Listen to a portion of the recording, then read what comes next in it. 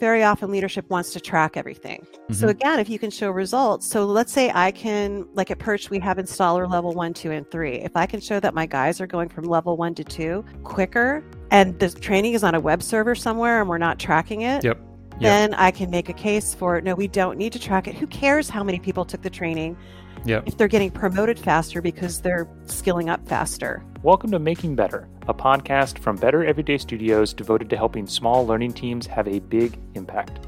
Today, we are talking to Liz Cichowski, L&D Manager at Perch. Liz has been in learning and development since it was called training, and that training was delivered on CD-ROMs. She's worked for a range of companies, from family-owned businesses to members of the Fortune 500, and helped them train retailers, automotive manufacturers, quick-serve restaurants, and more. She has a wealth of knowledge, so let's jump in. Well, Liz, welcome to the Making Better podcast. How are you doing today? I'm excellent. How are you? Awesome. I'm doing great. I'm so excited. We are both in Southern California area, so the weather has turned. Not that anybody is going to shed any tears for California weather, but but I'm enjoying life for sure. So excited to have you here today. So to kick things off, I gave a little bit of an intro for you early on, but I'd love to just get a quick understanding from you in your words, kind of what has your journey into and through learning and development looked like? Sure. Well, I, like many young people out of college, had no idea what I wanted to do. I was a theater major. Ah, yes. So worked in retail and moved out to California from New Jersey and saw an ad in the paper. Yeah, I'm old. A help wanted ad in the paper, and it was for a training and development company, but you had to have retail experience, which I had. Okay. So went and worked there, and my first client was Lazy Boy Furniture. So I'm like 23 years old building training for this huge company with no experience whatsoever. And that was like the best place I've ever worked because I got exposed to clients like Petco and Target and Best Buy, all the big retailers, that anything from a large to a family-owned jewelry store in Canada to a liquor store. It was amazing. And went to work for some other consulting firms in Southern California, servicing the big automotive manufacturers. A lot of them are based out here in Torrance and SoCal. And then worked for Qualcomm, which is a very large company, also in San Diego, for a while on a very large L&D team, and got a call one day from my retail consulting firm. They wanted me back because they were still doing DVDs and workbooks. And they got a huge client, and it's like, what's e-learning? What is this stuff? What you're talking about reusable learning objects? What does that mean? And I'm like, so they brought me back, and I worked there for a while, and then they sold part of the company. I opened up my own company for a while, and then COVID hit, so all the business went away. Yeah. No more. Yeah. So now I'm with a company called Perch, which is a luxury retailer in SoCal. We sell $10,000 faucets. And hey, you gotta take it proudly. Gold-plated faucets to the rich people. Go. It's actually a fascinating company. But right now I head up a L&D team of 4 individuals, and we've got around 500 employees. Okay, awesome. So that's awesome. That I gotta dive deeper into kind of that current spot then with your current company. What are some of the big challenges? You know, you got a decent team for a mid-sized company and super high-end brands, super high-end products. Yeah. What are some of the particulars around learning and development in that kind of environment with this really high-end product? Well, so we have installers, we have showrooms, and we have project coordinators. So it's not all showroom stuff, but in particular with the showrooms, the business historically catered to designers and contractors and builders. Yep. And recently, our leadership team smartly is going after homeowners because that's how you're going to expand market share. Yep. So the challenge with that is our sales consultants are used to servicing customers who make an appointment, who are regularly bringing business in. They're not used to walk-in traffic. Yeah. So it used to be the customers were very highly knowledgeable, came in a lot of times, and now it's a totally different customer. Totally different. And it's a mandate that we're going to go after the homeowner segment of the world. So what do you do with that? You have to do culture change. and that's Yeah. hard. Um, so what we did was we started, and this isn't a traditional training and development thing. We started mystery shopping the stores. So a secret shopper comes in Okay. and has a scenario. You know what? I need a new refrigerator, but I'm also looking at water filtration, and I want to remodel my kitchen. And we see whether they get properly serviced. And then we also have a customer experience training program that teaches the sales consultants what we want right to look like. Yeah. So there's no excuse where they can go, oh, I wasn't trained, because they have Yeah. training. And so initially, the reaction was very negative. Yeah. Like, Yeah. why are you doing this? You're shining the light. You're upending my world. Even leadership was like, oh my gosh, we didn't know our baby was so ugly.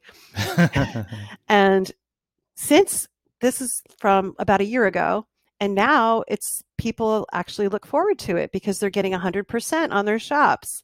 Yeah. And they're congratulating each other. And actually, we are getting a platform called WorkVivo pretty soon, which is like Facebook for work. Okay. I'm really looking forward to that, because that way they can high five each other on the platform. Yeah. So that was kind of a journey. But what I found with any kind of learning and development initiative, you've got to have metrics or data, whether it's a Yeah. shop, or we're looking at sales increases, or with our installers, do we have a lot of callbacks?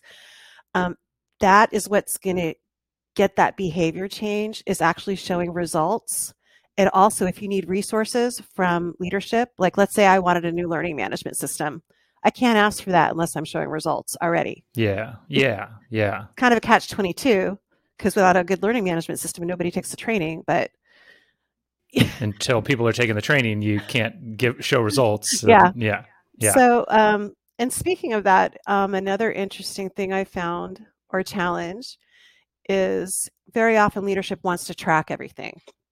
Mm-hmm. Speaking of an LMS, they want to track everything. But if your LMS isn't easy to get to, if you're an installer and you're on an iPhone, Mm-hmm. Mm-hmm. they won't do it. So then the question becomes, do we really have to track it? Mm-hmm. Mm-hmm. So again, if you can show results, so let's say I can, like at Perch, we have installer level 1, 2, and 3. If I can show that my guys are going from level 1 to 2 quicker, and the training is on a web server somewhere and we're not tracking it, Yep. then I can make a case for, no, we don't need to track it. Who cares how many people took the training Yep. if they're getting promoted faster because they're skilling up faster?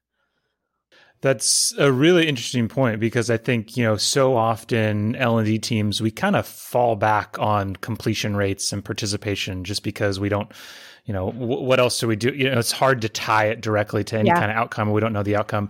But that's such a great example of how if you do take the time to identify that outcome, it so dramatically simplifies everything else in your endeavor. Maybe you don't need to track all that other stuff, because if you can make the case that it's your stuff, if it's your work that's helping that happen, then what else matters? That's exactly. really interesting. Yeah. So you don't have to track everything. Yeah.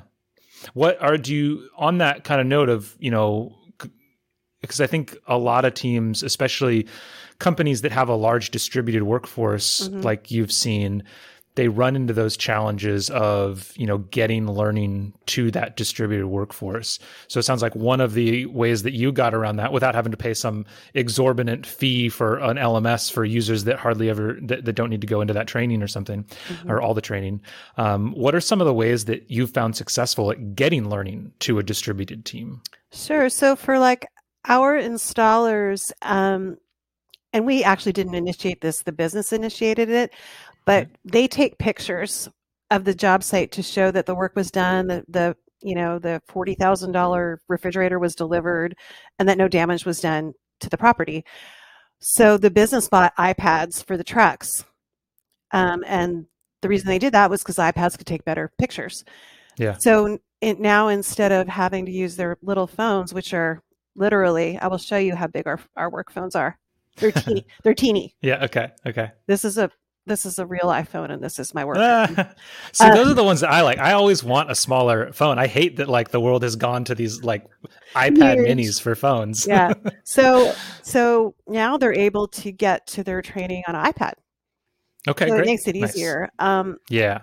I haven't convinced leadership to get off the LMS yet, but it is something that we are actively working on just to make it easier for the guys to get to what they need quickly, because, the leadership will let them sit for an hour on Monday and do training at the warehouse before they go out.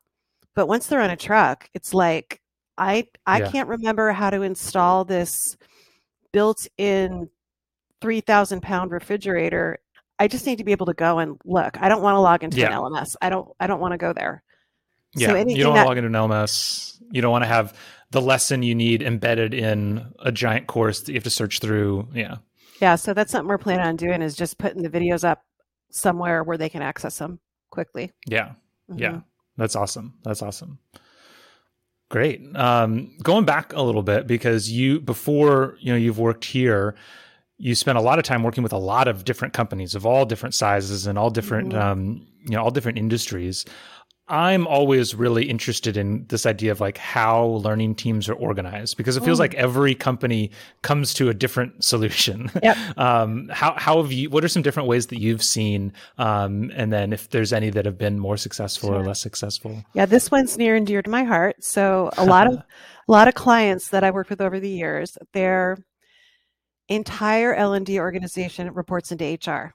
Now, I'm Yep. not saying that having some of L&D report into HR is a bad thing, because certainly new hire orientation, culture, Yep. diversity, equity, inclusion, and belonging, all that stuff really belongs in the HR space. But when you're doing team specific, so for example, I'm trying to train my retail stores how to do a better customer experience and how to have product knowledge. It is much, much, much better whether they report into HR or they report into the retail operation, to have that team embedded in the retail operation. And Yeah. typically, if they're reporting to HR, that doesn't happen. So Yeah. they need to walk the job site, be out in the stores, understand you can't train people in a retail store if you're up in some ivory tower and No.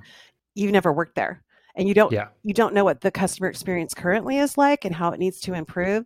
So the best, whether it's a small organization or a big company, the best teams I've seen are when people who are doing job specific training have a specific stakeholder. So if you've got installers and retail, your installer trainer people should be embedded with that team. So that's kind of the Yeah. way that I've seen it work best. Yeah. That totally makes sense. I think, yeah, I've always felt that the ultimate answer always has to be some kind of matrixed organization where Yep. either you're like formally reporting to HR and informally reporting out to the business leader, or you're formally reporting to the business leader and you're informally reporting to HR. It's got to be one or the other, because there's just as many. I don't know. I'll ask you this question. Have you ever seen it where, because of that need, to have training out in the business, that it facilitates the creation of silos, and you have like this sales training team and the customer support training team, and they almost become at odds with one another? Not, I haven't seen that Okay, happen. that's great. Yeah, but I've typically worked at companies with very strong leadership where everybody's rowing in the same direction, like we all have the same goal. Yeah. Where you get Yeah. siloed is where people don't have clarity on where the company is going. So Sure. so for example, if you have a very strong senior leadership team and they're doing those regular town halls, if it's a small company, it could be in the building, or if it's a big company, it's online. But everybody knows, okay, here's where we're going. What questions do you have? And then what are the problems that you're having? And then at the next town hall, we fix it. That kind of prevents those silos because everybody's getting the same information. That makes sense. Yeah. That totally makes sense. It is such a perfect example of just like so many things, so many problems that people come to training for aren't actually training problems. Yeah. And, so there's something else going on. It makes sense that a lot of training problems aren't even training. Like the problems that we have, the root cause isn't the training. It's like something else. It's some kind of cultural thing. And try as anyone might, you can't create a learning culture that's like divorced from your company culture. Like it's just not going to happen. Yeah, that, or we don't have standards. So if you don't Mm. have standards to train to, Training's not going to help, right? So Yeah. it's like, Yeah. okay, if you can walk into, I'm sorry I go to retail so much, but that's been my life for the past That's great. 25 years. Yeah. If I go into a retail store and no one's saying hello, but leadership isn't saying no, you have to greet customers. Yeah. Training isn't going to make them greet customers, Yes. right? So 100%. yeah, It's still the incentives there. And yeah. Yeah. So how often do you see that outside of kind of like the incentives? Do you often see that it comes down to a documentation challenge of like, you absolutely, don't know what does right look like? absolutely. So when I owned my own company, I did a large project for a company up in Canada called Rogers Communications, and they're the same thing as Verizon, but they're up there. And one of the things we did as part of that project was create SOPs, Yeah, standard operating procedures, absolutely. because without that, the manager has nothing to stand on. I mean, as a manager in a company, if you don't have a policy to address what happened, okay, I'll give you an example. What if two people create a sale? How does the commission split go? And if it's just up to, it creates Whoever. all kinds of battling and controversy. And all you needed was a policy. Yeah. And it puts the manager in a horrible position because then the manager has to make the decision. And Yeah. suddenly everybody hates the manager. Well, it's not the manager's Yeah. fault. It's the company's fault for not having a policy. So yeah, Yeah. SOPs are really important. Yeah. So whether it's that example or other examples, how do you often see it? Is it kind of an identification of, hey, we can't do training because there's not an SOP. You need to go write an SOP, or is it like we're going to help you write an SOP? Yeah. Like, okay. Yeah, Yeah. we wind up, even though it's really not L&D's job to do that. Mm-hmm. If my experience has been unless L&D helps, it either doesn't happen or it's so poorly written that there's all kinds of holes in it.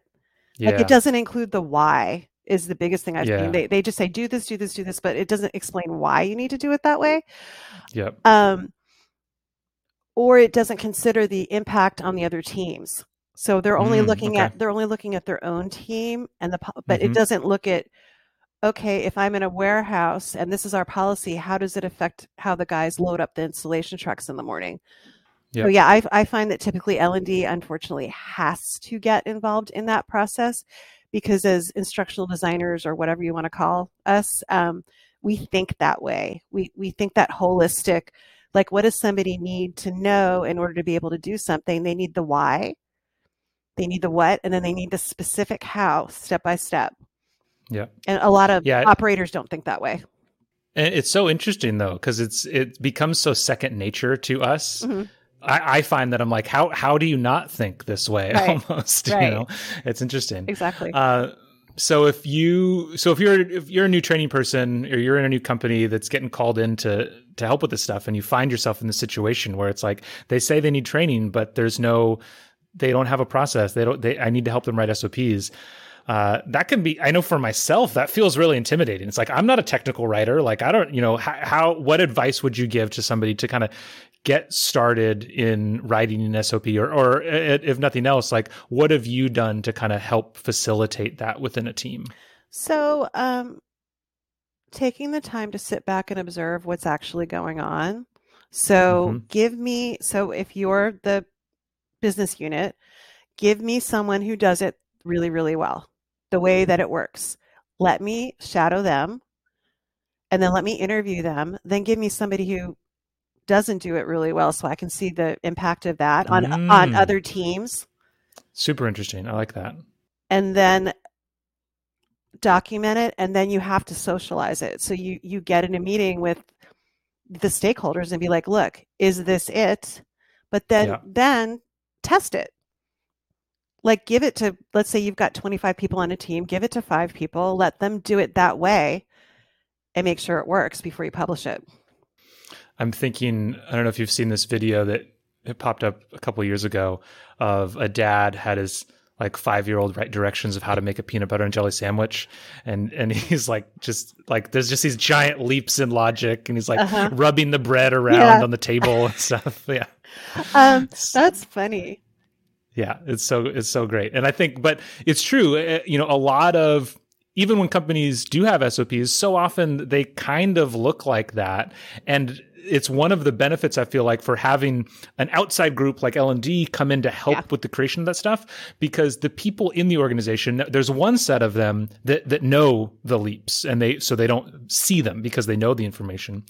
But then there's another group of people who are usually new people who don't know the leaps, but they're afraid to raise their hand and ask about it. Yep. Whereas we don't care. I always like to say, like, my job is to be the dumb person in the room. Like, that's my job. So I can ask those. I can be like, that doesn't make any sense. I don't understand what you just said there. Well, I mean, you brought up a really good point. Is a lot of times I've been in situations where people are like, "Well, you're not an expert on blah blah blah blah. How are you going to train on it?" I'm like, "I'm the perfect person to train on it because I don't know anything. So if I understand it, your new people will understand it as well, and you've just expanded your hiring pool." By a huge amount, because you can hire somebody with no experience and teach them. You can hire somebody with great people skills or whatever it is that they, that great organizational skills, but they don't have to come from the industry. And all of a sudden you can just hire so many poor people.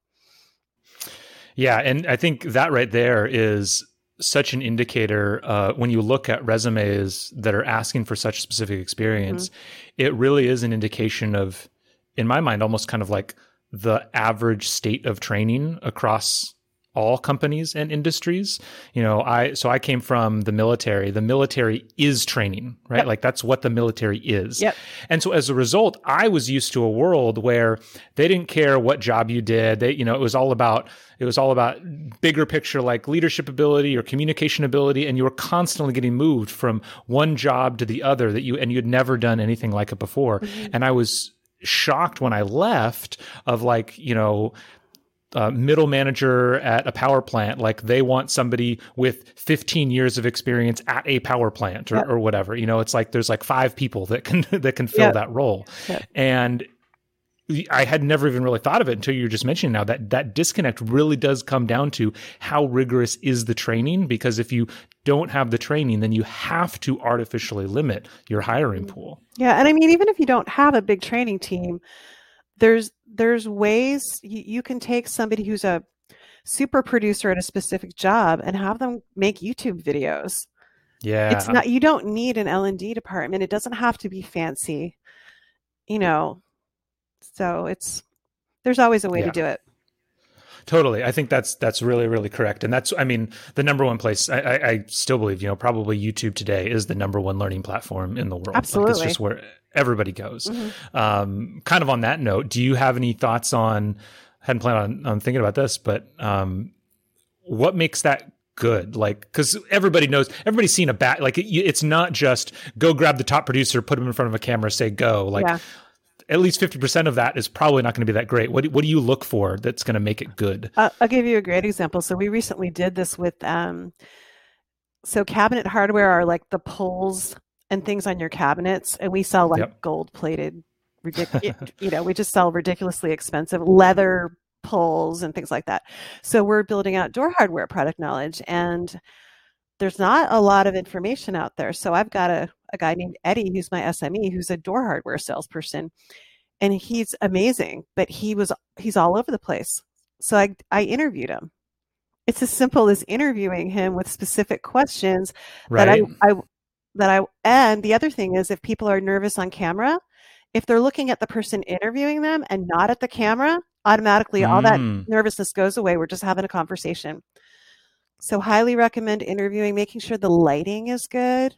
A basic lighting kit does not cost a lot of money. If it's dark, you're not going to be able to see the person. Yep.